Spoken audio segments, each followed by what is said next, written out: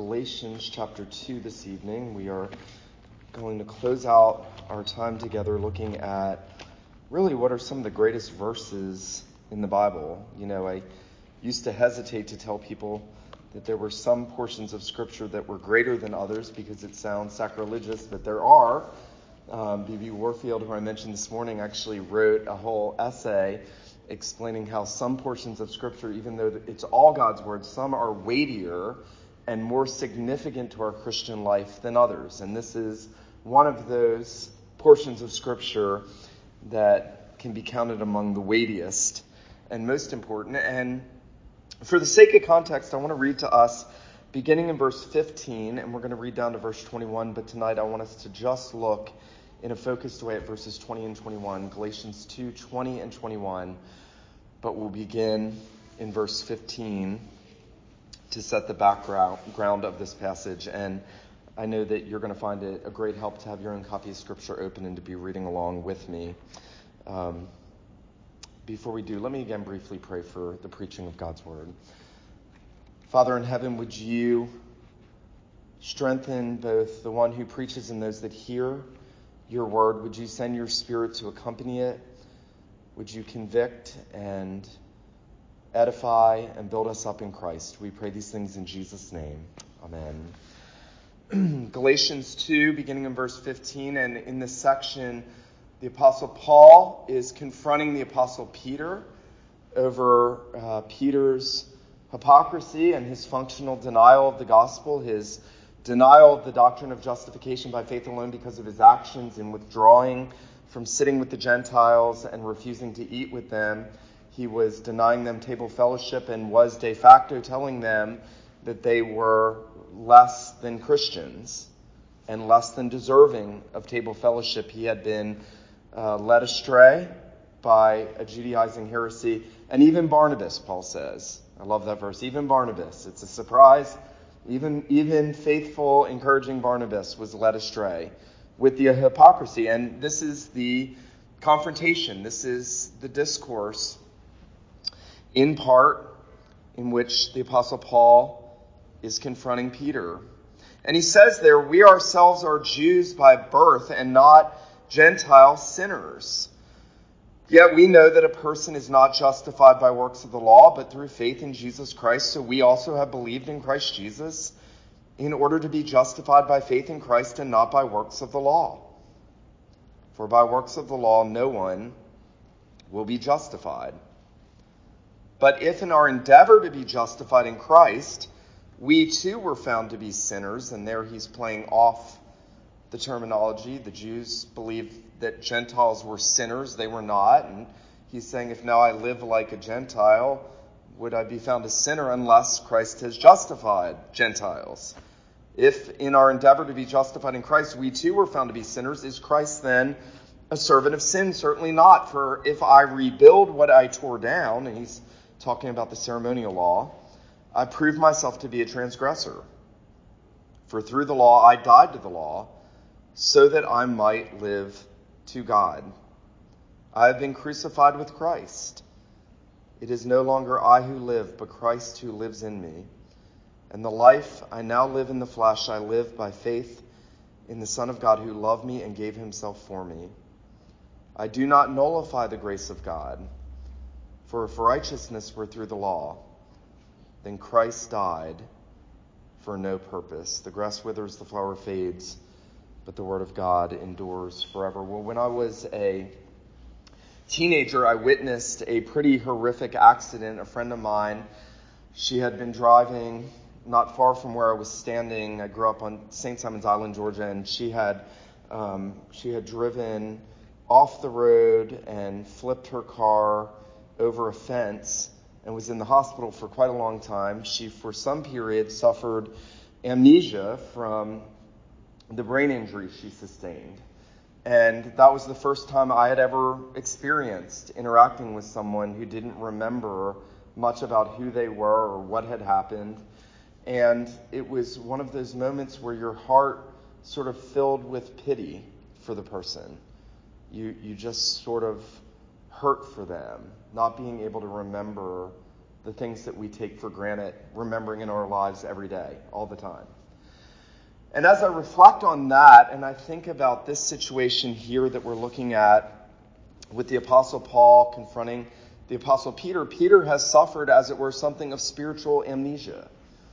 He's forgotten all that Jesus has taught him. He has forgotten the gospel. He has allowed himself to be moved away from believing that justification is by faith alone in Christ alone for all people, no matter what their backgrounds, no matter what their ethnicities, that the Jew has no better standing than the Gentile, that you don't need Christ plus anything. Derek Thomas likes to say Paul is dealing with the damnable plus in Galatians, the damnable plus. He says at the beginning of the book that he is writing lest they receive another gospel which is not another, but if anyone preaches another gospel, Paul says, let him be anathema.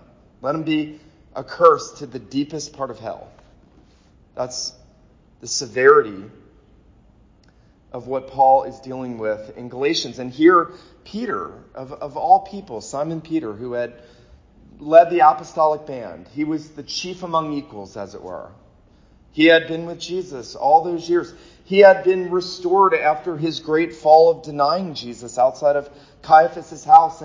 And he had been empowered on the day of Pentecost to preach what is arguably the greatest sermon ever preached in human history, apart from what our Lord Jesus preached on that day when 3,000 people from among the nations were brought to saving faith in Jesus. He had stood in the very place where he had denied Jesus, now empowered by the Spirit, and boldly proclaimed the Christ he had once denied. And yet, we know Peter's struggles. Peter struggled to understand this issue when he was seeing the vision and the animals let down from heaven and God saying, rise, Peter, kill and eat 3 times. And Peter's arguing with the Lord, no, I'm not going to. Nothing unclean has ever entered my mouth. Rise, Peter, kill and eat. Not so, Lord, I won't do this. This is stubborn Peter, but this is Peter who is suffering from spiritual amnesia. And the Apostle Paul is not confronting Simon Peter because he likes to be confrontational. Sometimes, especially in the Reformed Church, people wrongly assume that faithfulness means you're going to be a pugnacious, controversial, confronting individual. That if you're not fighting something, you're not being faithful. We don't get that sense with Paul. Paul confronts here because he has to, because the gospel's on the line. Paul confronts here because the heart of the gospel, justification by faith alone in Christ alone, is about to be lost by the very apostles of Jesus Christ. One writer has said, and I've sought to find this quote for years, but humanly speaking, if the Apostle Paul did not fight for the defense of justification by faith alone in Galatia, Christianity as we know it, biblical Christianity might have been lost at that point. Now I know God is sovereign. I understand that. But the Apostle Paul steps up at that moment and he does what is very difficult. And he confronts the Apostle Peter. And notice that he uses that language in verse 19, we who are Jews. He's appealing to Peter on a very personal level. He's saying, Peter, you and I know these things. Don't forget these things. Paul is, in one sense, trying to help Peter regain his spiritual memory. He's trying to help him remember what he ought to have remembered. You know, I do think this passage, and we'll see this here hopefully tonight, it is moving to a place where the Apostle Paul is going to teach us that the secret to the Christian life is remembering who we are, what is already true of us because of who we are in union with Christ. And I think if Paul was here and if you asked him, you know, Paul, what do you think the greatest threat to true believers is in the Christian life? I don't think he would say these false religions out there, though they are threats. I don't know that he would even say materialism, though that's a threat, or all the other sinful things with which we are inundated in our society and temptations. I think Paul would say forgetting who you are in Christ is the greatest threat to you growing in grace and maturing in the Christian faith. Spiritual amnesia, it's been called. This is the greatest threat, forgetting what is already true. Samuel Johnson, the old writer, said once, I don't think that people need to learn things so much as they need to be reminded of what they already know. I don't think that people need to learn new things, though we do, so much as they need to be reminded of what they already know. The apostles have this way of doing this, don't they? Peter will even, in his epistle, will say, I'm departing. My time is coming. Let me stir you up by way of reminder, even though you already know these things. He came to understand, didn't he, that we need to be reminded of the things we already know because we so easily forget them. It's been said by Martin Luther, that his people asked him, why do you preach justification by faith alone to us so much? And he said, because you always forget. Because I always forget. There's never a time where we get it and then we move on and we don't need it anymore. And here, Paul is saving the doctrine of justification by faith alone and defending that for the good of every generation until Christ comes again. But he is also rescuing Peter, and he is appealing to him on that personal level. Now, when he finally comes down to verse 19, and I want us to look verse 20 and 21, he is going to move into the first person pronoun, I. He's going to move from we to I, but he is not doing that as if it's not true what he's going to say about Peter or you or me. All of us are brought into Paul's personal application of his understanding of what Christ has done for him and who he is in Christ. And sometimes we like to put it this way: all of the Christian life is bound up in owning the personal pronoun. I have been crucified with Christ. It is no longer I who live, but Christ who lives in me. And the life that I live by faith in the flesh, I live by faith in the Son of God who loved me and gave himself for me. The Christian life is bound up in that confession. I want us to consider here three things that Paul tells us about union with Christ and our identity in union with Christ for the Christian life. And the first is, and it's very easy, we're going to see three things. First, that we've been crucified with Christ, that Christ is in me, and that Christ gave himself for me. With Christ, Christ in me, Christ for me.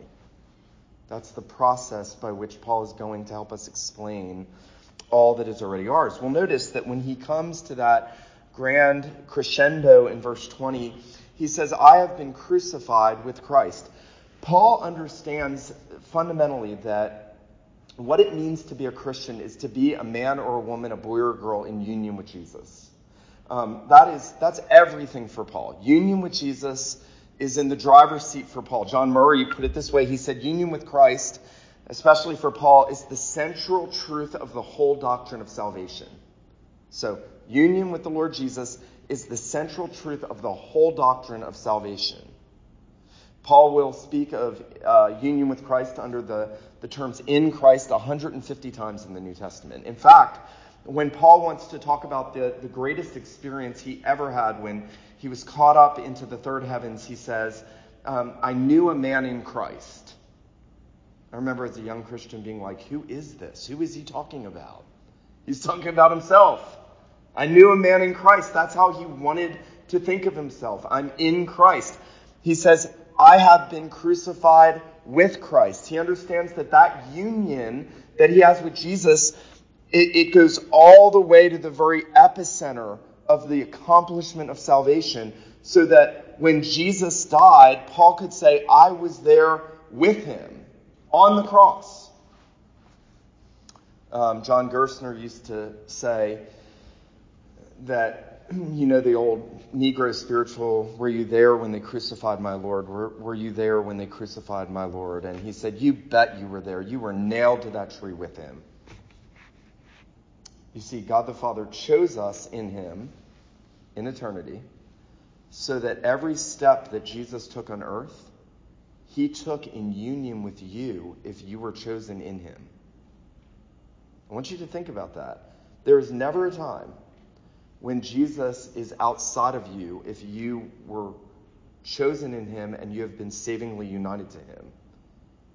He died in your place. This is how we explain justification. Calvin used to say, he died in my person.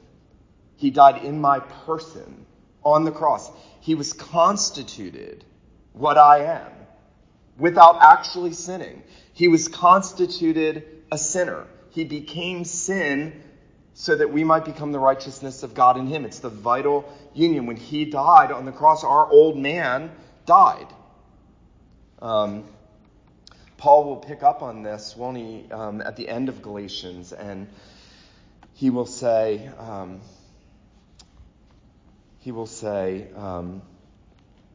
God forbid that I should boast except in the cross of the Lord Jesus Christ, by which I was crucified to the world, and the world to me. He understands that the cross created a definitive breach in his relationship with his sin and the world when he died to the power of sin in the death of Christ, when he died to the guilt of sin in the death of Jesus. So, when Paul says, I've been crucified with Christ, he's saying, I've been crucified to the guilt and to the power of sin. That's awesome. That's the epicenter. That's the secret. That's what happened. That really happened in time and space.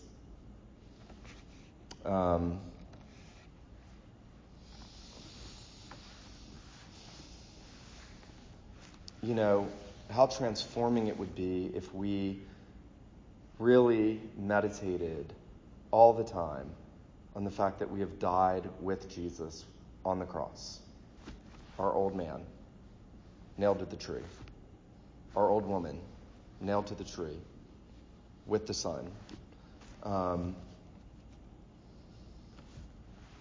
John Calvin, when he was meditating on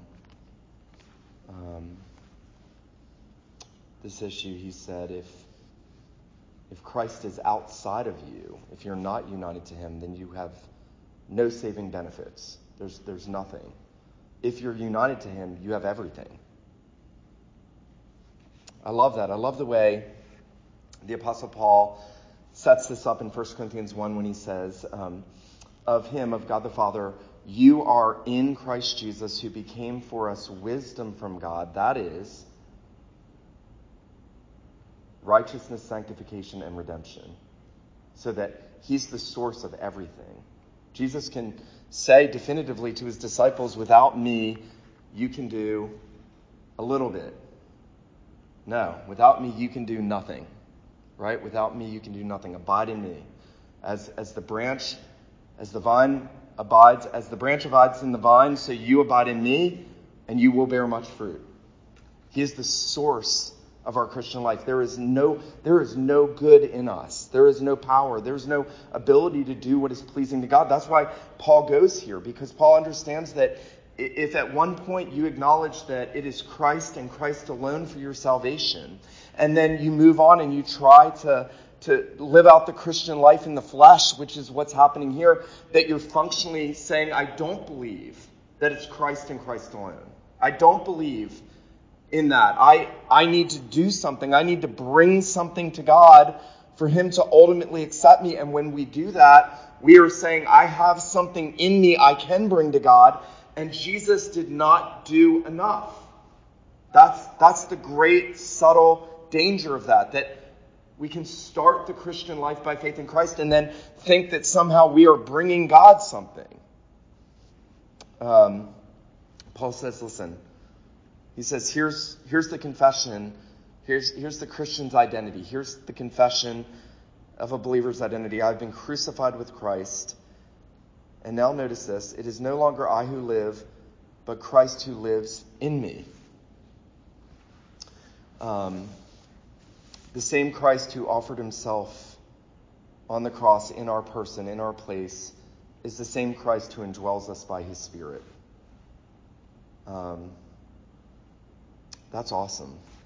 Jesus said, I will not leave you orphans, I will come to you. He said, lo, I am with you always, even till the end of the age.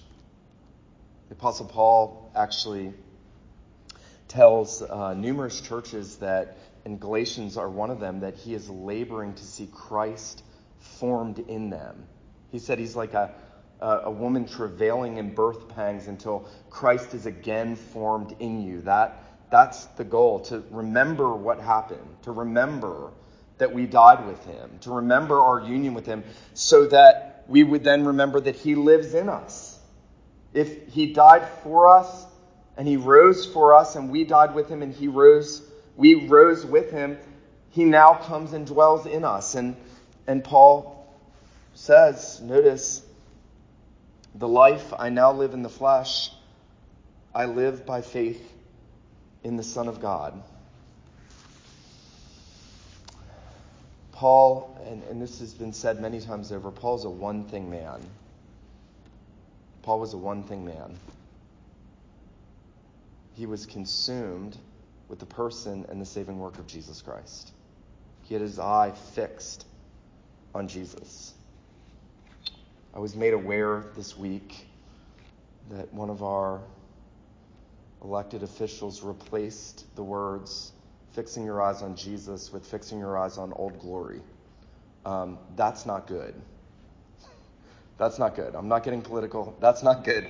Paul was a one-thing man. Fixing your eyes on Jesus, the author and finisher of our faith. I now live in the flesh by faith in the Son of God. And now notice this. Now he begins to talk more about who the Son of God is, who, and this is beautiful, who loved me and gave himself for me. I don't normally quote Karl Barth. I heard this a number of years ago, and I will here tonight. But Karl Barth was asked, what was the greatest Christian truth? And he said, Jesus loves me, this I know, for the Bible tells me so. Paul is saying that. Faith in the Son of God who loved me and gave himself for me. I know I'm quoting a lot, but I love this. Martin Luther, on this meditation, says this. Listen to this. He says, Christ is the lover of those who are in anguish, sin, and death.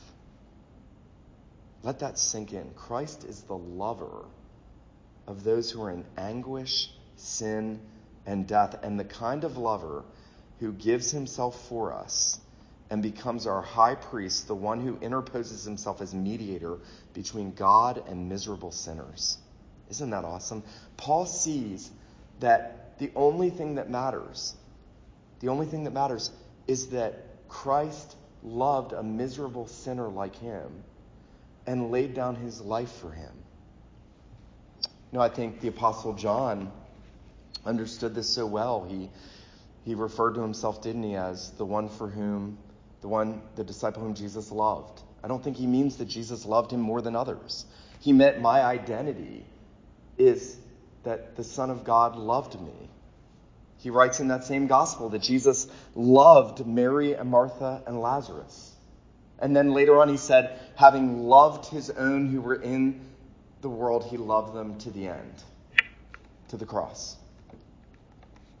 Augustine famously said the cross was his pulpit and the message was love. Isn't that awesome? Why was Jesus hanging on the cross for you? Because he loves you.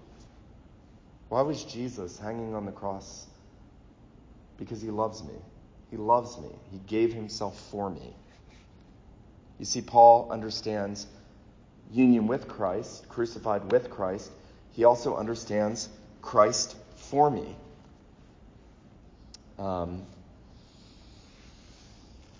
It's never enough to say we believe that Christ died for sinners. You need to be able to say Christ died for me. Anyone can say Christ died for sinners. That's history. Christ died for me is spiritual and theological truth that you have to own for yourself. You have to own that Christ died for me. As we begin to do that, our minds and our hearts start to be recalibrated. We start to regain our spiritual memory, who we really are.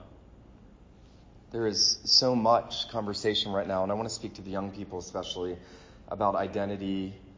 Our country is on an identity gone wild trip right now.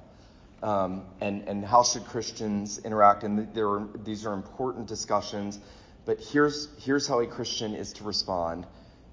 Your sole identity is that you've been crucified with Christ. It's no longer you who live, but Christ who lives in you. And the life that you live in the flesh, you live by faith in the Son of God who loved you and gave himself for you. That's our identity. That's who we are. That's who I am. Anything else, it may have a penultimate place in my life, but it really doesn't matter ultimately. This is why Paul later in this very letter could say, in Christ there is neither Jew nor Greek, barbarian, Scythian, slave, free. There's neither Jew nor Gentile. There's neither man nor woman. He says that here. He says it in Colossians. He's not saying there are no distinctions in life. He's not saying there are no other features about us that matter. He's saying at ground zero of being a Christian, this is it. This is it. And I actually think that this is what we lose the quickest. Of all the identity things that we might think about ourselves, we lose this one the quickest. This is why Peter was ready to lose this, and Paul had to remind him. Isn't that interesting? We don't forget most things about ourselves. We love to think about ourselves. We love to talk about our accomplishments, even subtly, of our identity. Well, then notice that Paul says now, the life that I now live in the flesh, I live by faith in the Son of God who loved me, gave himself for me. I do not nullify the grace of God, for if righteousness were through the law, then Christ died for no purpose. Here's what Paul is saying. He's saying, if we abandon this, we will be left to do one thing in our lives, and that is to try to establish our own righteousness. There's only two options. We abide in Christ and in the truth of who he is and what he's done and who we are in him, or we set aside God's grace and try to establish our own righteousness. That's it. There's no third way. There's no via media. There's no loopholes. There's no 99% Jesus and 1% what I do. It's all or nothing. It's all the Lord Jesus, or we set aside God's grace. And notice, I love the way Paul summarizes this at the end. He says, if righteousness were through the law, that is through any attempt that you have at keeping God's law, any attempt you're making to try to please God for your acceptance, we do want to be pleasing to him. We're talking about justification. We do love God's law. We are bound to walk in it, but not for justification, not for our standing, right? And if righteousness comes to us through the law, then Christ, Paul says, literally died in vain. Luther, in his book Bondage of the Will, has this really interesting rhetoric where he's interacting with Erasmus, who was his chief antagonist in the Roman Catholic Church, and Luther says, "Oh, Erasmus," he said, "what a fool." Because Erasmus said that man had the ability in himself to do some good. It's called semi-Pelagian. He believed that man had some good in him. And Luther said, "Oh, Erasmus," he said, "what a fool Christ was to come into the world. What a fool he was to die on the cross. What a fool he was to send his Holy Spirit." Luther's using the same language Paul's using, saying if righteousness comes from what we do, Christ died in vain. I want to encourage you tonight as you consider these truths. I want to ask you a few questions. One, I would ask you, have you embraced the fact that outside of Christ you have nothing? It's no good. That's a start. That's the first starting point. And then I'd ask you, if you've come to the Lord Jesus, you've seen his sufficiency, you're trusting in him, are you keeping your eyes fixed on him and your identity in him? Is that central for you? Are you reminding yourself, when you wake up in the morning, you ought to preach that to yourself. I've been crucified with Christ. By tomorrow morning, I will have forgotten all kinds of things I need to remember spiritually. And so we have to remind ourselves. I would encourage you to be reminding yourself constantly of this truth. I would also encourage you to meditate often on the love of Jesus for you.